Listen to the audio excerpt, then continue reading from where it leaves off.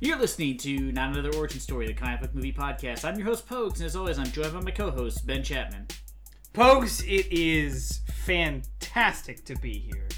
So excited to be on yet another episode of this podcast. You, me, talking about pop quiz, motherfucker! Oh no. Did we do... Ho ho! Here we go, my friend. I have to ask you before we start the episode, how many Mark models of the Iron Man armor have there been?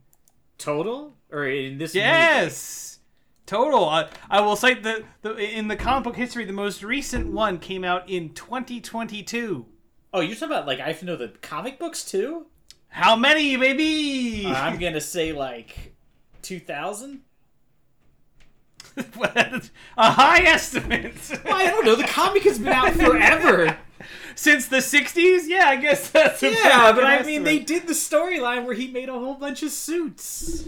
The official tally, encompassing some odd choices, like when he was briefly on a Squirrel Girl comic, the total is 72. Oh. 72 unique armors, each with different specific capabilities, functions, origins. Interesting enough.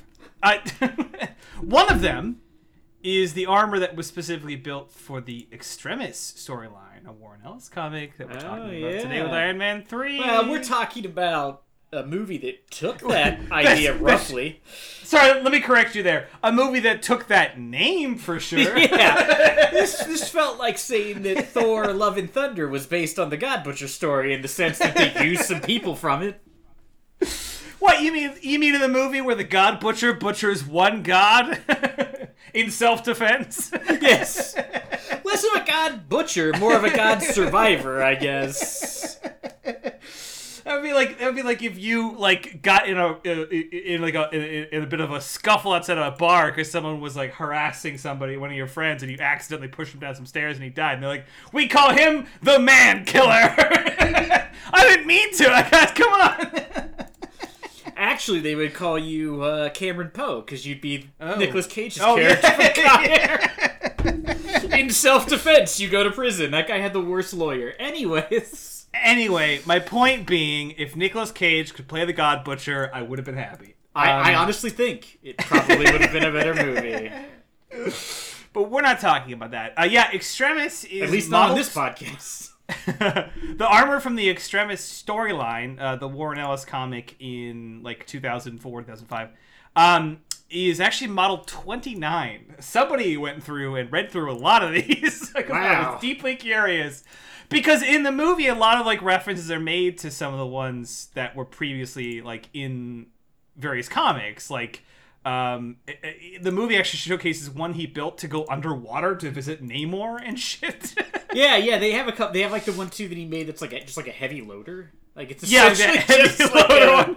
So deeply underutilized. What I love is they show it and you're like, oh, this is gonna come up later. No, it can just hold stuff. It never really does anything else. What's also bizarre is I learned in reading on Iron Man's 7... Well, sorry, to be accurate here, skimming roughly through Iron Man's 72 different armors and their backgrounds. That dude needs a fucking hobby. Because some of these are nuts.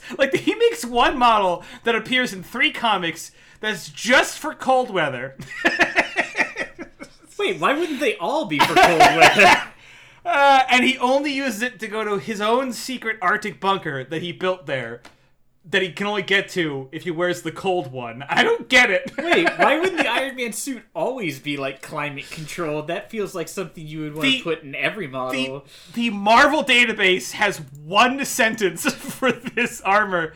The armor was used by Anthony Stark to travel to his secret Arctic bunker. Also, how dare you say Anthony Stark? What are you, his mother? Yeah, that is a weird choice. How dare you say Tony Stark's Christian government name? How bizarre. I've never heard of him referred to as Anthony. Anthony William Stark. He was confirmed, John. Very bizarre.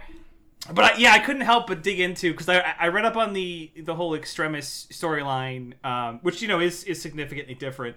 Although Yes. to this movie and Warren Ellis's to this movie's credit and to Warren Ellis's detriment, I was hoping Extremis as a concept would be better explained in the comics, and it's not. it's just kind of like vague super or Captain America like super strength with like fire breathing. I just don't. It's not like they did a disservice by changing the plots. Yeah, I really thought the whole like fire component was like an over exaggeration of like one shot of it somewhere in the comic. No, that is precisely what it is. And like a lot of the sequences there in the comic are I've dovetailed wonderfully into our usual comic versus film comparison. You know, like his first fight with one of the individual, I can't remember his name. He had a boring name in the Extremis. Every character in this movie has a boring name. Well, no, in the comic, it's not. In the comic, fucking Killian is seen in like the third page shooting himself in the eye. That is the end of him in the comic. Wow, rough break for him. He looks like a nerdy IRS agent, and he writes a confessional letter that he gave the Extremis, serum away to like a terrorist group, and then shoots himself in pity. And the actual like person who would be Killian in the movie, in the comics, is just like one of their test subjects. He had a name like it was like Mervin. It was a super boring. It was a super boring name, so I don't remember it. Sorry to our listener Mervin. But Malin. It's Malin. Excuse me. I liked Mervin better. Let's go back to Mervin. So Malin, but yeah, like in the comics, he like. He's got hot hands, and he squeezes the armor so hard that it breaks, and he spits fire. And I'm like, all right, well, sorry, movie. I don't know if I like the expression, he's got hot hands. Just a heads up for future reference. I said that, my wife could attest, I said that 4 or 5 times through the watching of this movie, where I kept asking, why do hot hands just seem to shut off the armor? I was very confused when they put the hot hands on the armor. He's like, it's getting hot, isn't it? And I'm like, I can't imagine that's how it works. Like, there's got to be padding inside of the armor. It would take a while for it to get so hot it would be uncomfortable for the person inside. And how hot do your hands get? Yeah. But let's face it, the Extremis power really didn't make any sense. It just seemed like sometimes you would explode, but they never explained why. Just sometimes Extremis just goes extreme like a bag of Doritos and you just blow up. I mean, it's not super uncommon in these movies where someone takes some experimental serum that, like, a bunch of people are given it and, like, only one person comes out and everyone else just seems to, like, reject it and die. That's not super uncommon. It's just that in this one, rather than rejecting it and, like, your body failing, in this one you just explode, I guess. I guess you go back to your Tennessee home and blow up in a barn? I don't know. It's confusing. Yeah, there was a couple of very confusing moments where I was like, wait, what's happening to these people? But putting the comics aside, because this movie obviously takes a couple of chunks of the comics. I will say I do appreciate that the movie doesn't, this movie does at least stick to this one idea, because it was certainly around this like time in like I was about to say it's early. This is like second phase Marvel, but this is certainly possible for second phase Marvel, especially third trilogy movie, to be like, hey, what if we took 6 storylines and just lace them together for a movie? Because that's what they did for like most things. Like, what if it's like we're doing Phoenix Saga, but also like that's kind of the nature of what these movies kept their kryptonite, so to speak. So I was happy that this movie just did Killian, Extremis, lots of suits, Mandarin mixed in, but like kind of held back there. Yeah, I think that's one of like the biggest parts of this movie that's very bad, is like the Mandarin surprisingly seemed like a good villain, and then they're like, no, it's actually this douche. And you're like, wait, what? Like, the cool villain you created isn't actually the bad guy? There's just some like guy who's super sensitive? Like, it is super tricky. Yeah, because the Mandarin is like perhaps like the Arch for Tony Stark. He's sort of like his main villain in the old comics, but he is like, naming a guy Mandarin isn't obviously super cool. Yeah, he's if you were to represent the Mandarin as written, pretty problematic. He's not also great. All right. Also, by the way, kind of boring. He's like kind of boring. He has magic. No, he has silly magic. No, he does. His rings control all of the elements. Yeah. I always thought his. I need to bring up the rings abilities because they're kind of goofball. I'm pretty sure he can shoot lightning. He has the ability to create like windstorms. I think he can control water. I think there's 10 of them. Each one of them has a different power.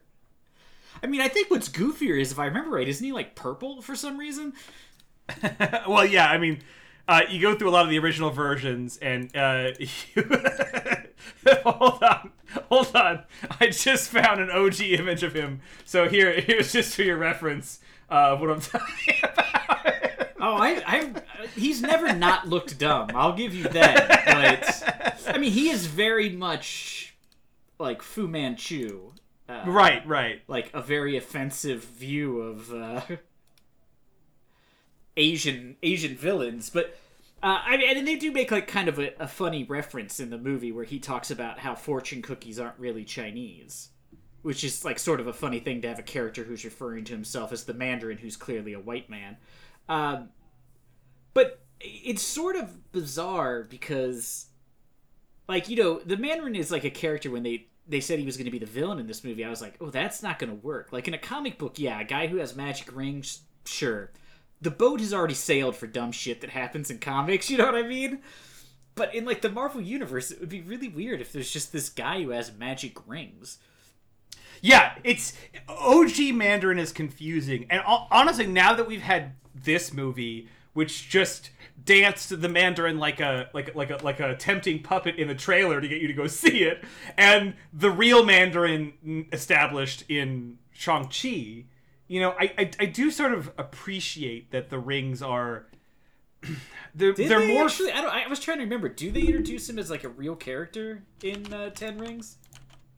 I mean, I guess the rings in that movie are meant to be the rings, to my understanding. Yeah, I think, but the Mandarin's not. I don't remember. This is like maybe you're right. Maybe I'm just. I really just don't remember. It's less that I'm doubting you, more I don't remember that movie. But like the rings, like independently, I'm trying to picture like explaining like the Mandarin's like 10 like hilariously rainbow rings. You know what I mean? I think so when they introduced, when they first said it, I was like, this is not gonna work. This is really dumb. He always looks stupid or like super racist. Like there's no like real good middle ground for character art, like character models to pick him from. But I was like, yeah, this is a weird choice. And then when they're like, oh, he's gonna be like this terrorist, and I was like, oh, this is kind of cool if they make it that like the Mandarin is like a title, not like a dude from a Chinese guy. A Dread Pirate Roberts thing. Yeah, like he got his name because he was like, a terrorist in Mandarin. Like in, like the idea of like an area of China, where there's like Mandarin Chinese and Cantonese Chinese. I was like, okay, that could maybe work. And he doesn't have to be Chinese, he's just a terrorist or whatever. So I was like, when they first introduced him, I thought it was pretty cool. But then when the villain turns out just to be Killian, I was like, this is so lame. Like, this is like the bad guy from an 80s, like, college movie. I mean? He's basically just a jock. I am torn on it, for sure, because the twist, in theory, is really interesting. That the Mandarin is just a concept, but not in the way where it's like Dread Pirate Roberts, but in the way that it's like a fake mascot for terrorism. You know what I mean? That's like an interesting concept. But yes, it is a waste of the Mandarin. It would be like if like Lex Luthor in like the first Superman movie turned out to be like not real, just a fake bald actor, and there was really like, I don't know, one of the of Superman's C-level villains was really the main thing. That would piss people off. I get it. But the other problem is that like the Mandarin doing his speeches and seeming to have some kind of Thanos like ideology that he's like trying to exact across like a corrupt America. That seems compelling, right? More so than it's like, I'm like as you pointed, a guy who was trying to buy the ski mountain to take it from the cool people who like to party there. It's also like really bizarre because like you have this Mandarin. He's got like this like kind of interesting storyline. He's doing this weird voice, and then like the bad guy turns out to be he became a villain because Tony Stark said he would meet him somewhere and then didn't show up. Like that's the plot of this movie, which as I'm pretty sure, isn't that the plot of the Incredibles movie? It is. Isn't that why the bad guy is because the Incredibles are dicks to him? But like repeatedly, yes, it is. Like multiple times, aren't they dicks? Like this is literally, for all he knows, Tony Stark passed out. He's an alcoholic.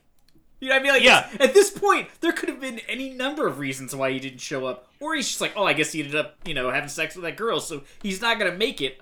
But instead, he's like. Yeah, he didn't come. I'm thinking about killing myself. This guy has like a project he's working on, but because one dude didn't show up to a rooftop meeting, he was like, I think I'm going to kill myself. No.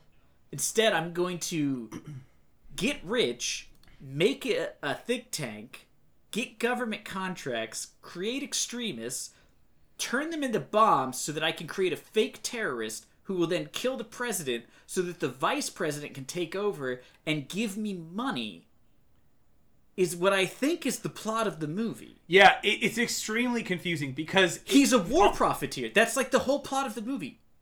This is America, bro. You don't have to go out of your way to be a war profiteer. Yeah. Like, we're just constantly joining wars whether we should or shouldn't. You don't have to make one up. If you went to the American government and said, I made a way to make a bunch of, like... Captain America's, but also they breathe fire, and also I made like holograms and weapons, like they would be like, cool, Tony Stark won't sell us anything anymore, so we are on board. Well, also too, picture this is a world where like aliens have come down from space. Right. You went to the government and you're like, hey, I think I created super soldiers. They'd be like, oh, that's awesome, thank you, we were working on that anyways. Yeah, like his whole plan makes no sense, and he appears to already be wealthy. So I don't really know what he wants the money for. And he's not showing up Tony, because this wasn't Tony's idea. So, like, he's not really getting revenge on Tony, other than he tries to kill Tony's girlfriend. Yeah, and he's, like... by giving her superpowers, which seemed like a weird choice. He's, like, mastered extremist. Like, he's refined to the point, like, obviously it's killing some people, but that could probably be worked on. But he's essentially, like, captured this incredible... and like extremists in the comics is much worse. Like it caused the one person who successfully went through it to like vomit up a bunch of his like organs and then like collapse into so much like scar tissue that it was like a cocoon until he like reemerged like insane.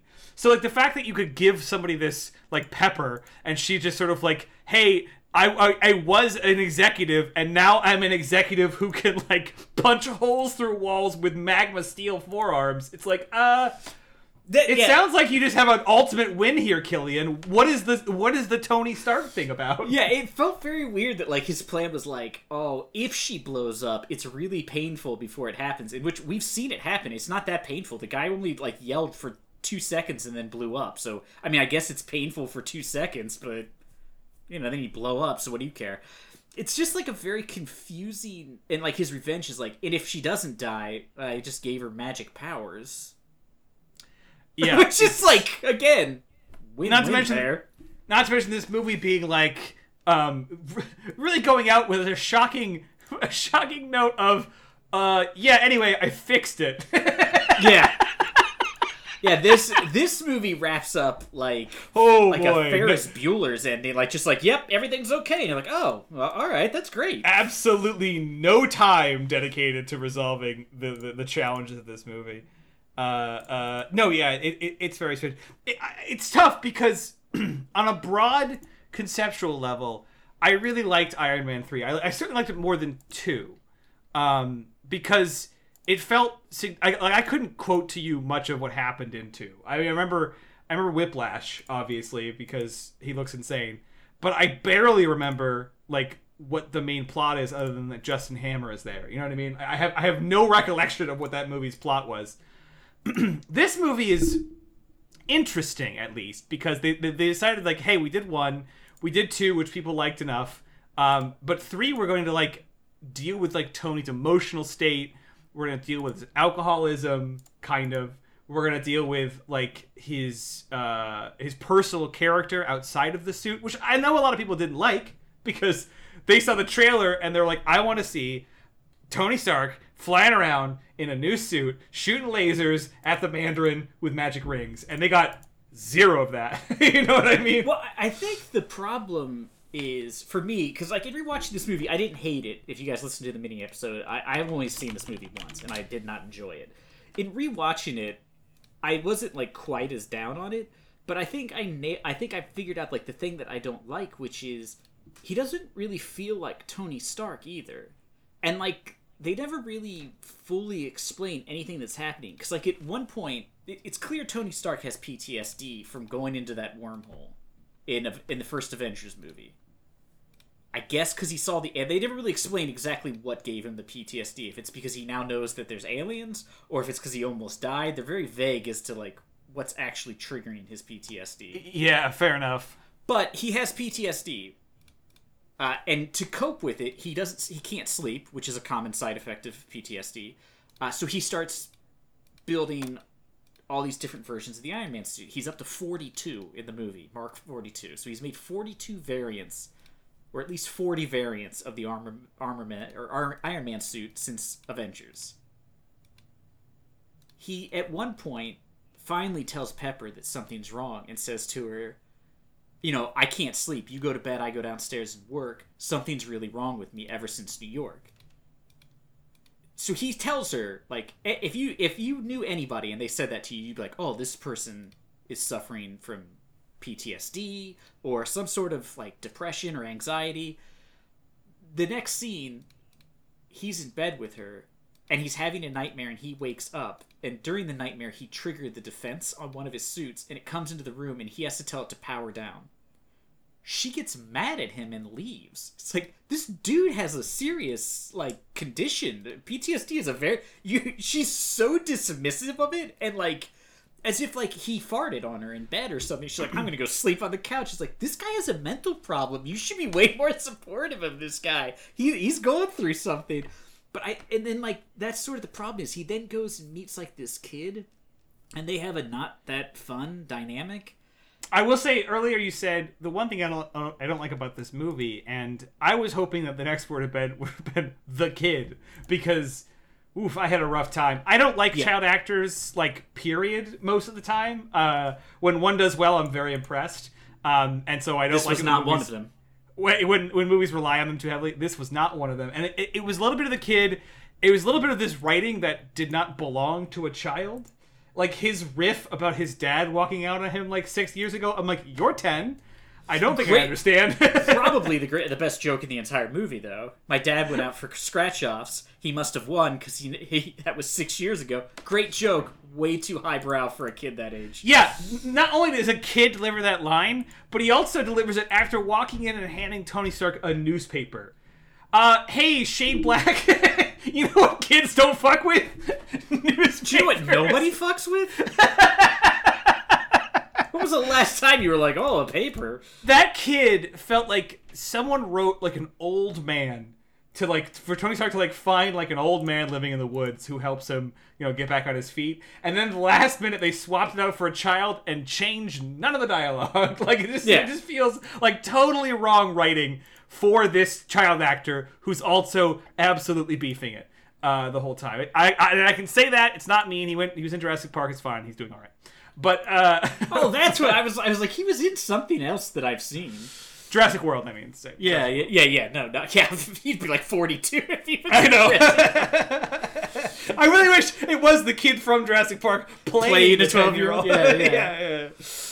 And like the problem is too is like they never. I don't know. They're just Tony doesn't feel like, and not because he has like PTSD. It's just like I don't know, in this movie more than any other appearance of Iron Man, it felt like Robert Downey Jr. was just like, I don't really care. Like, I don't know, everything he did just felt like way too over the top or not. I don't know, it just didn't have like the flair that he normally has. And I don't know if it was the writing or what, but it's just, I don't know, there's just a bunch of goofy things in it that really... It is an over calibration, I think, of Tony Stark's character, because obviously, yeah, the 1 and 2 are certainly lighter, and like Avengers, this is like post Avengers, which is probably the MCU at its jokiest. Well, so far, don't get me wrong. Well, until Avengers 2, that's when that comes. Until Avengers 2, and then until like the increasing jokiness, like terminal velocity of Thor movie jokiness. A Phase 4 where they were just like, how many jokes can you fit into a movie? But in this one, they certainly like calibrated the other direction, which is to make it more about a person. You know, he spends a lot of time outside of the suit. You know, you mentioned his PTSD. You know, he's suffering from a very real impact of some of the pretty wild shit for a regular person to be doing. Captain America in the Avengers, like, while he's also a quote unquote regular end quote dude, he also like fought through wars. You know what I mean? He's experienced a lot. Like, Tony has mostly just been like flying around in this suit with nothing to challenge him. So to take a nuke into like a galactic rift is pretty big for him. So I like that they were dealing with that. I think that was good. But also parts of this movie feel like Shane Black, you know, kind of doing like a Lethal Weapon thing. You know what I mean? Like almost like a buddy copy, like grizzled cop thing. There is some like weird, where it did feel like maybe he was trying to do something. What? I'm not 100% sure, but and it's not the worst thing in the world, but it is very much like anachronistic to like the Tony Stark we've had so far, which again isn't bad. I mean, many of the great runs of like any comic hero, like Iron Man, is that like someone who gets a handle on Tony Stark and they write something really poignant about his alcoholism or something, and then that changes the character forever, even when he gets handed off to like a new creator. But it's definitely like I appreciate. I think the whole time, even though I agree, Iron Man feels less approachable through this whole one. I'm just excited every time I watch a Marvel movie, and I'm surprised. You know what I mean? I guess the other thing that is sort of an issue is this felt very much like Batman Returns, in which you were like, it's called Batman Returns, but Batman's not in it, and Iron Man's not in it. He's Iron Man, as in like a man in an Iron Man suit. Almost maybe like 10-15 minutes of the entire like 2.5 hour long movie. It's a very long movie to not have the titular character do any of the things that people associate with him. He also spends the entire movie in a broken suit. So even when he's in the armor, he can't do any Iron Man stuff. Yeah, he can't fly, he can't really attack. He's very not helpful. He's very his suit is wildly disabled throughout the whole movie. So and it's bizarre to me the sort of reveal at the end that he has all these suits on control at his command in his home that he doesn't utilize during the initial attack on his home, in which all of his loved ones are in danger. It's that was something that I felt was very confusing. Pretty bizarre. Like, wait, what do you mean? Like, what happened to all the stuff he had? And maybe like after you threaten an international terrorist that's been bombing domestic targets throughout the United States, don't wander around in like your broken beta armor that has zero combat capabilities and can't fly. I mean, it just seems like a bad choice to be the one that you hang out in. Just put the fucking aquatic one on, man. yeah. Well, like what's crazy is he tells the Mandarin where he lives. Yeah. Then he proceeds to only have one suit of armor available, which I also think the one that doesn't work.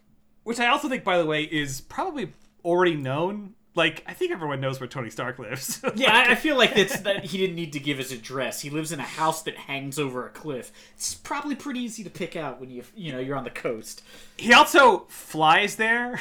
Yeah, there's a lot of reasons you would know where he lives. He had a very public party there when he got drunk in Iron Man 2.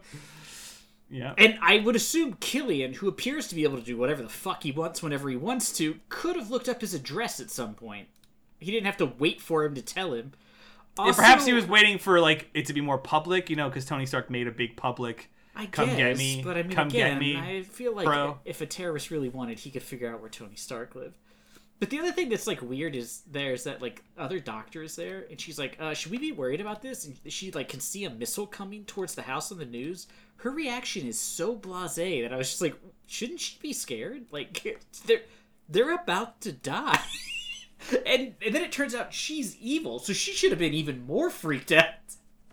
Yeah, let's fucking talk about Maya for a second here, because this is the character I think I like the least well-written character in this franchise, because we're given three... Which is saying something, because again, the main villain's entire motivation is Tony Stark one time didn't come talk to him. Yeah. Maya Hansen's appears like in three times in this movie generally. She appears at the beginning, in which she's a bright-eyed scientist who is working on a serum that will like help cure and heal the humanity. Then she disappears. Then she reappears in the movie as like a concerned like scientist working for Killian who thinks he's a terrorist, and you kind of like are on her side. And then she reappears to reveal that she somehow went from being like, I want to use extremists to heal people, to like experimenting on PTSD veterans until they explode and kill their loved ones, and doesn't seem to even think about the ramifications about that until Tony Stark was like, hey, come on now. Here's also the thing that's insane. He says, "What were you doing there?" And she said, "I was trying to get him on our side. I didn't know you and the Master were going to attack the place." Right. She is aware of the Mandarin subterfuge, which means she is okay with him creating a fake terrorist, and she knows that he's having these people blow up, or they're blowing up by accident, and he's taking credit for it. Like, yeah. It's just really... And it's very unclear if he's killing them, or if they're just dying by accident. I couldn't figure that out, because they give that soldier a case in Man's Chinese Theater, and he takes a puff of it and immediately dies. So I was like, is killing them to build up the Mandarin thing? Because at one point they make it seem like he created the Mandarin just to explain away the explosion, so nobody will know that it's people exploding? I guess. But I also feel like you're telling me in the day and age this movie's supposed to be taking place, no one's ever been far enough away from one of these explosions, sees a guy start glowing bright red and explode, and told the authorities? You know what I mean? Like, I feel like somebody would have pieced it together. Somewhere there's a video camera that captures the guy becoming a monster before he explodes. They're not that big of an explosion. Yeah, and we also have to contend with, like, sorry, just to expound upon that point from earlier with Maya, like, I couldn't have laughed harder during this scene.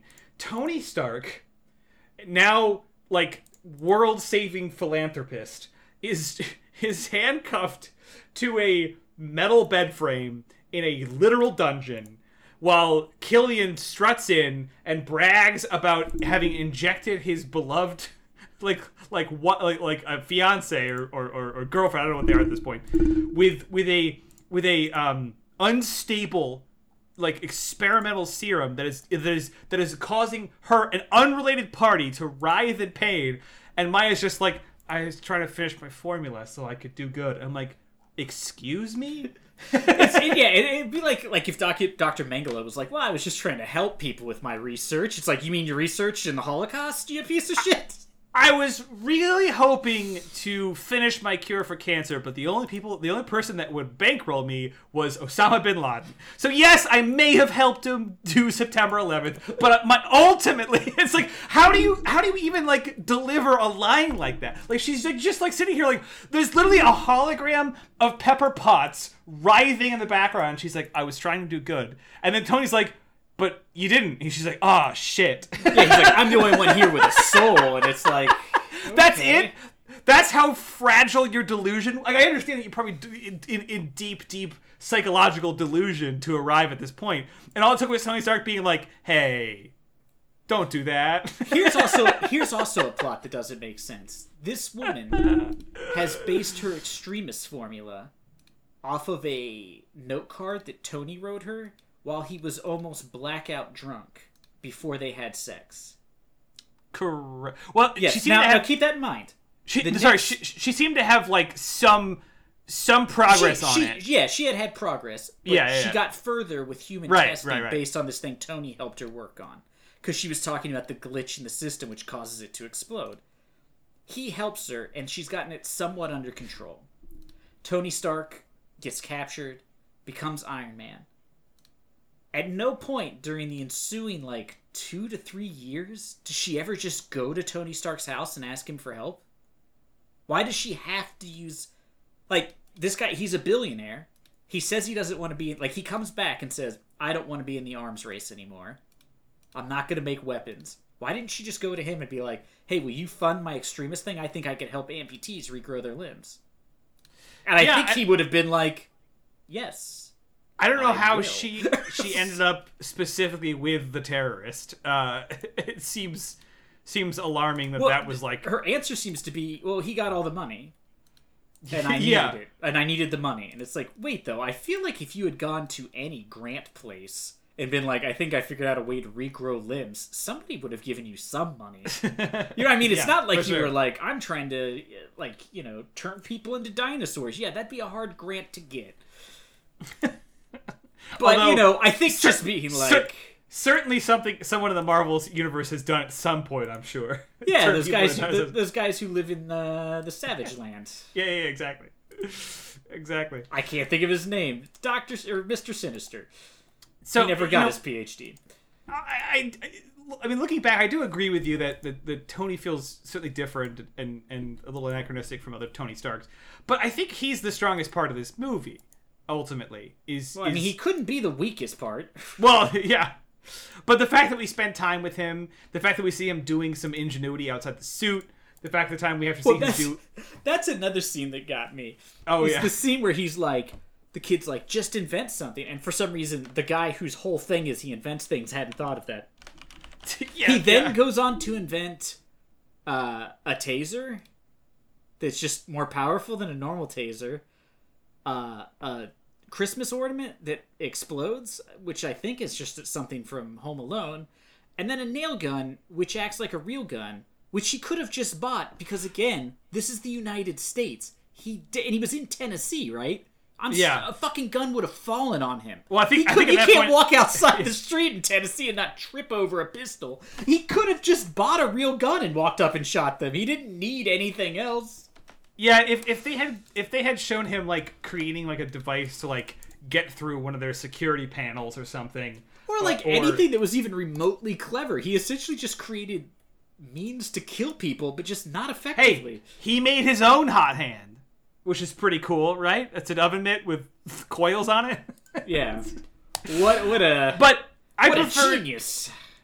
There's something to say about the scenes where you get partial suit Iron Man, like when he's you see it later on used in Winter Soldier when he's Winter Soldier breaks out and he has just the hand glove. Yeah, that's a great use of the partial Tony Stark. There's some scenes like that. There's some scenes like that in this one where he breaks out of the holding cell. Although I was also confused by that. The premise is that he I don't get what he did. So he in Tennessee, he goes to a hardware store and makes a bunch of Home Alone guns, and then he took all this junk and drove to Miami, which is Jesus Christ, it's a long drive, and then he drove to Miami. Yeah. He drove 9.5 hours. 9.5 hours to Miami, and then rolls up outside Killian's crib and knocks out the 4 guards. Yeah, and keep in mind, Killian has a fake terrorist in this place, and he has about the same amount of guards as a mall does. Yeah, and they're very bad at their job. 2 of them are just standing talking to each other by a fountain. What the fuck are they guarding? No apparent security camera. It's bizarre. But he shows up to use these Home Alone implements, as you said, to take a gun, which he could have acquired at any point during this conversation, or reached out to someone like Tony Stark. Avengers? Oh yeah, the Avengers. You mean any of the Avengers? like Nick Fury, to like come help. Anyway, I guess you can't really ever say that in any of these movies because it would just ruin the movie. But it's very hard in this one. Because it's like he has no, like like in the Captain America movie and stuff. You're like, well, I get it. He wants to finish it on his own, or he's working for Shield. But like in this one, it's literally he has no suits of armor. He can't defend himself. Why is he calling for help? When Cap's looking for like Bucky, he's concerned that obviously the federal government will take him, so but he has to still ask for Falcon's help. Yeah, right. Yeah, exactly. He could call on fucking someone, but he shows up with these Home Alone implements to get a real gun, which becomes the crux of his plan to have a gun. Yes, and let me tell you too, this movie was like, hey.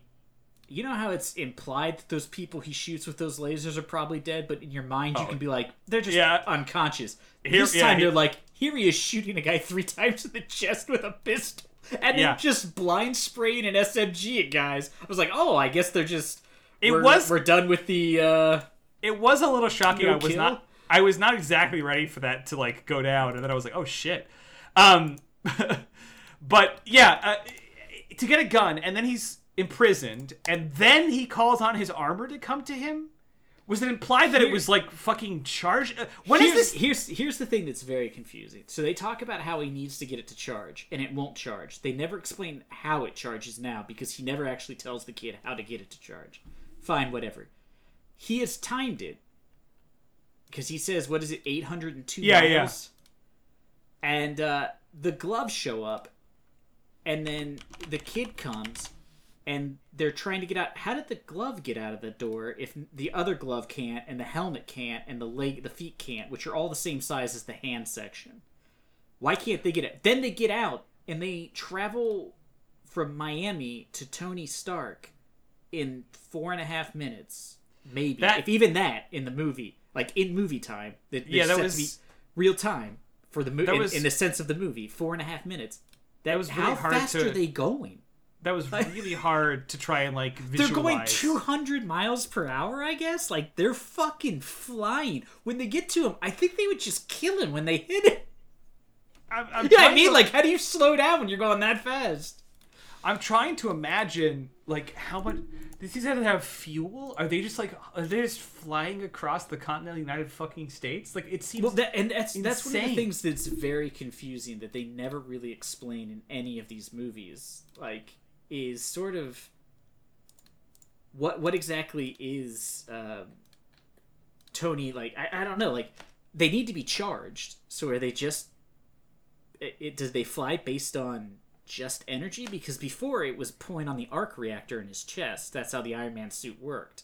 It drew all of its power from that. And so like I just they don't really explain how that makes repulsors work, but repulsors aren't a real thing, I guess. So. You just let it ride, but when it's not connected to that, what are they using? Because, like, the arc reactor is described as being able to power a whole city. You know what I mean? So it's, like, producing a lot of power. I don't think somebody charging it with, like, a die-hard battery is gonna work. I feel like that'd be a small drop in the powering the suit of armor. Why doesn't the suit of armor, when he's wearing it, he's like, I guess he has to charge it because he's not in it. Yeah, but it's just very weird. We literally see like the mask itself with little tiny repulsor rockets like flying through the air. The mask alone, this thin sheet of metal, has enough rocket power and fuel and guidance systems to fly. I don't know. I know. I'm trying to poke holes in Iron Man, a character that uses nano armor. But it's very confusing. It's hard to picture it even. It needs to make sense within the rules they've set up for their universe. Yeah.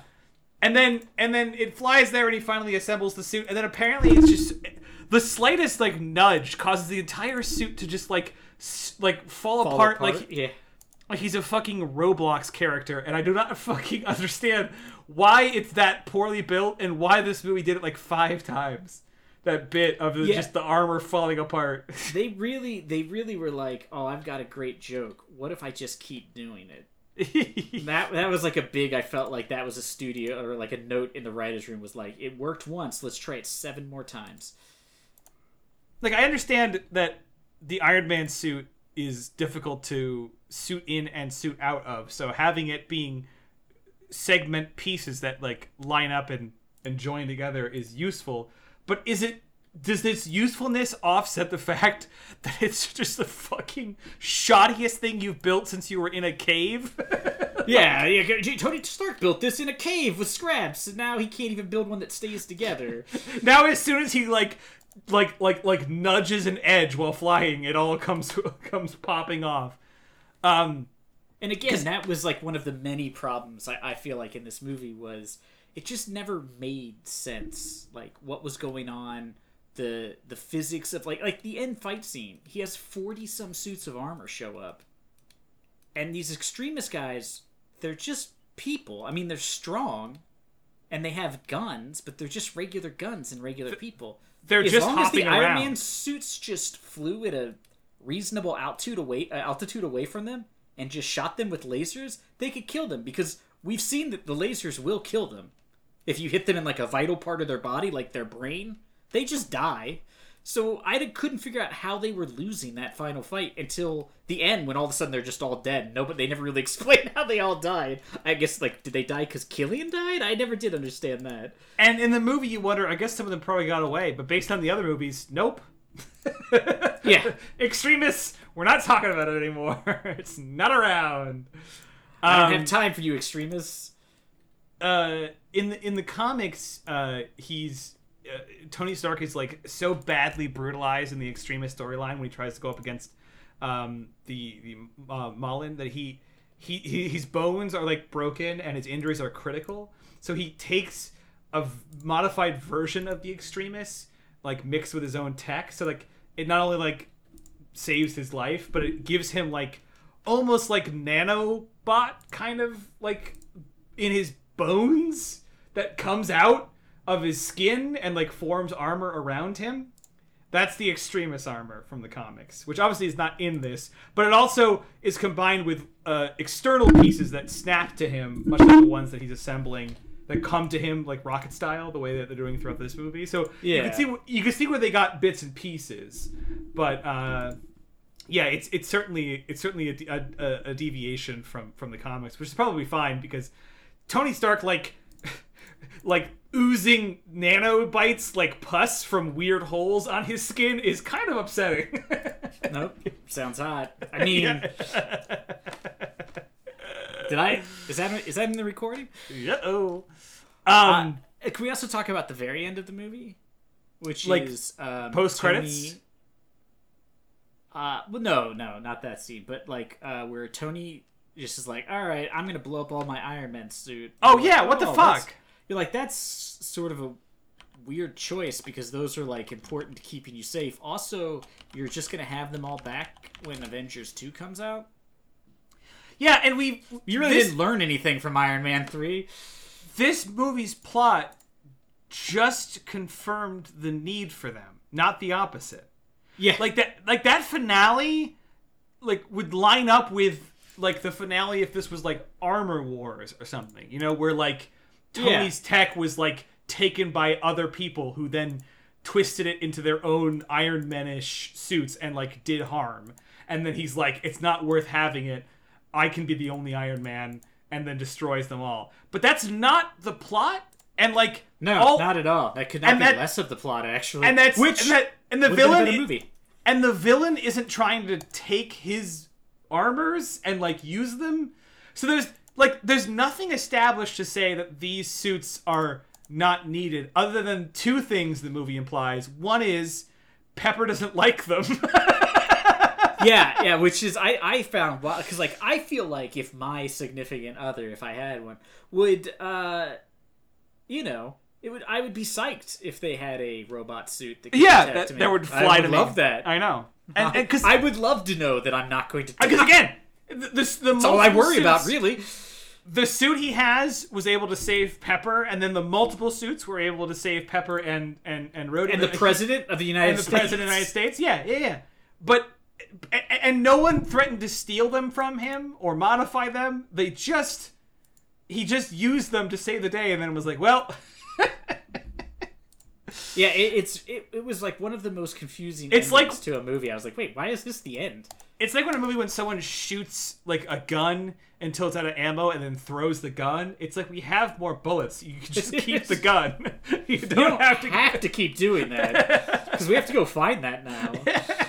It still has value for you going forward, unless a sentient gun kidnaps your wife. I don't know why you'd blow your guns up at the end of a movie in which you used guns to save your wife. It's very weird. I just don't get what they were trying to go for. It just and then he even removes her superpowers. So now they're just back to being two people who could very easily be murdered. Yeah, and if you say, well, it's Tony Stark, he'll definitely build a secure place for them to live and where they can't be ambushed. That proved to be false. Yeah, if anything, he will not. That's what we learned the most is no, he will not. It's kind of like almost like Tony Stark learned anti-lessons in this movie. Yeah, the only lesson he learned was, I don't need to listen to other people or make sense. Yeah. It's pretty strange. I mean, again, I like delving into him as a character and exploring, outside the suit, and that it's not so quippy, and that,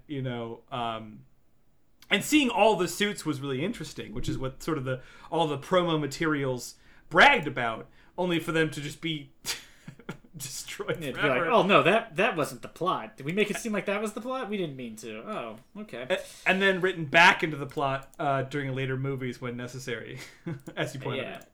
It's just so weird, like how quickly they're like, no, they're back. You're like, oh, so that movie meant nothing, like most Marvel movies. Oh, Shield's Hydra? Nah, not in the next movie. And if I'm not mistaken, yeah, Armor Wars is coming. That is a future project. Which I'm not 100% sure how that's going to work, because the plot of Armor Wars requires there to be an Iron Man. Yeah, I think it's going to be... It describes as James Rhodes must confront one of Tony Stark's greatest fears as Stark Tech falls into the wrong hands. So I think it's a James Rhodes movie, which, I mean, I guess I'm willing to try. Yeah, it just seems like a very odd choice. Yeah, it's certainly curious. I'm looking at my notes here, and I think I covered my complaints and my positive feedback. I mean, again, just to kind of wrap it back around, I felt like you. Like, I never saw this movie. I knew bits about it. I think I heard lots of negative things, probably of people like complaining about the Mandarin being a fake out, and just assumed the movie was just like irredeemable and never like went around to go back to it. But I didn't not enjoy myself. I didn't find myself bored. There's, like we pointed out, giant plot holes, and the finale seems like the finale for a different movie, of him blowing up all the armor for no fucking reason. But I don't loathe what I experienced. I guess. I don't know. I find it pretty loathworthy. I mean, you said you didn't hate it as much as you thought you were going to hate it. Yeah, it wasn't like is that a low bar as I recalled it being, but I mean, like, that's sort of like being like, it was only like being shot in the face, not Put that on the poster. Yeah, I mean, it's not something you're gonna want to have. It's like your main claim to fame. Fair enough. Yeah, I don't know. I guess it was. I mean, it wasn't like as bad as the worst MCU movies, but it felt very much in the vein of, like, it wasn't so dumb that it was like Multiverse of Madness or Love and Thunder, where I was just like, boy, this was really bad. Like, they shouldn't have made this. Somebody should have really stopped them and been like, this is, a movie where we take a main character and make her a mass murderer. Okay, cool. Or one where, like, a woman has stage 4 cancer and we play it for jokes. That's, it's like a weird thing to put into a movie. Yeah. But this felt sort of like Ant-Man and the Wasp, where I was like, oh, it was a movie. I paid for it. I watched it. Yeah. Things happened. There was moments where I was like, Yeah. I mean, I liked it. I think I enjoyed it more than 2, because again, I can remember almost nothing from 2. But as we go into I disagree. I like 2 better.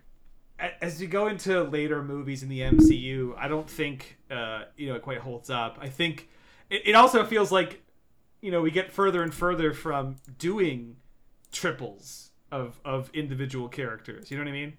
Yeah. Well, I don't know. They keep trying to do it. Yeah, Guardians of the Galaxy is getting a third, and Ant-Man's getting a third. Ant-Man, yeah. So maybe I'm just dumb and wrong, but it seems like they're generally kind of walking a little bit away from that. So I think when they think there's no money to be made, they're like, yeah, we should get that.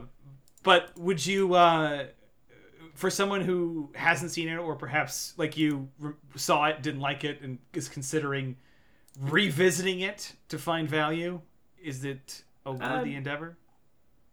I could see rewatching. Yeah, I guess too. If you like the Iron Man movies and stuff, I don't think you're gonna be like mad if you rewatch it. You know what I mean? It may not. It's not gonna be like you're gonna be like, wow, what a film. You know what I mean? It's not gonna be a sentence you're going to utter out loud. But I think that maybe it's good enough to watch one more time, right? Right. I know this sound I'm making with my voice makes it seem like no, but I think maybe. I don't know. Yeah, rewatch it. All right. How about you, Ben? You think you should rewatch it?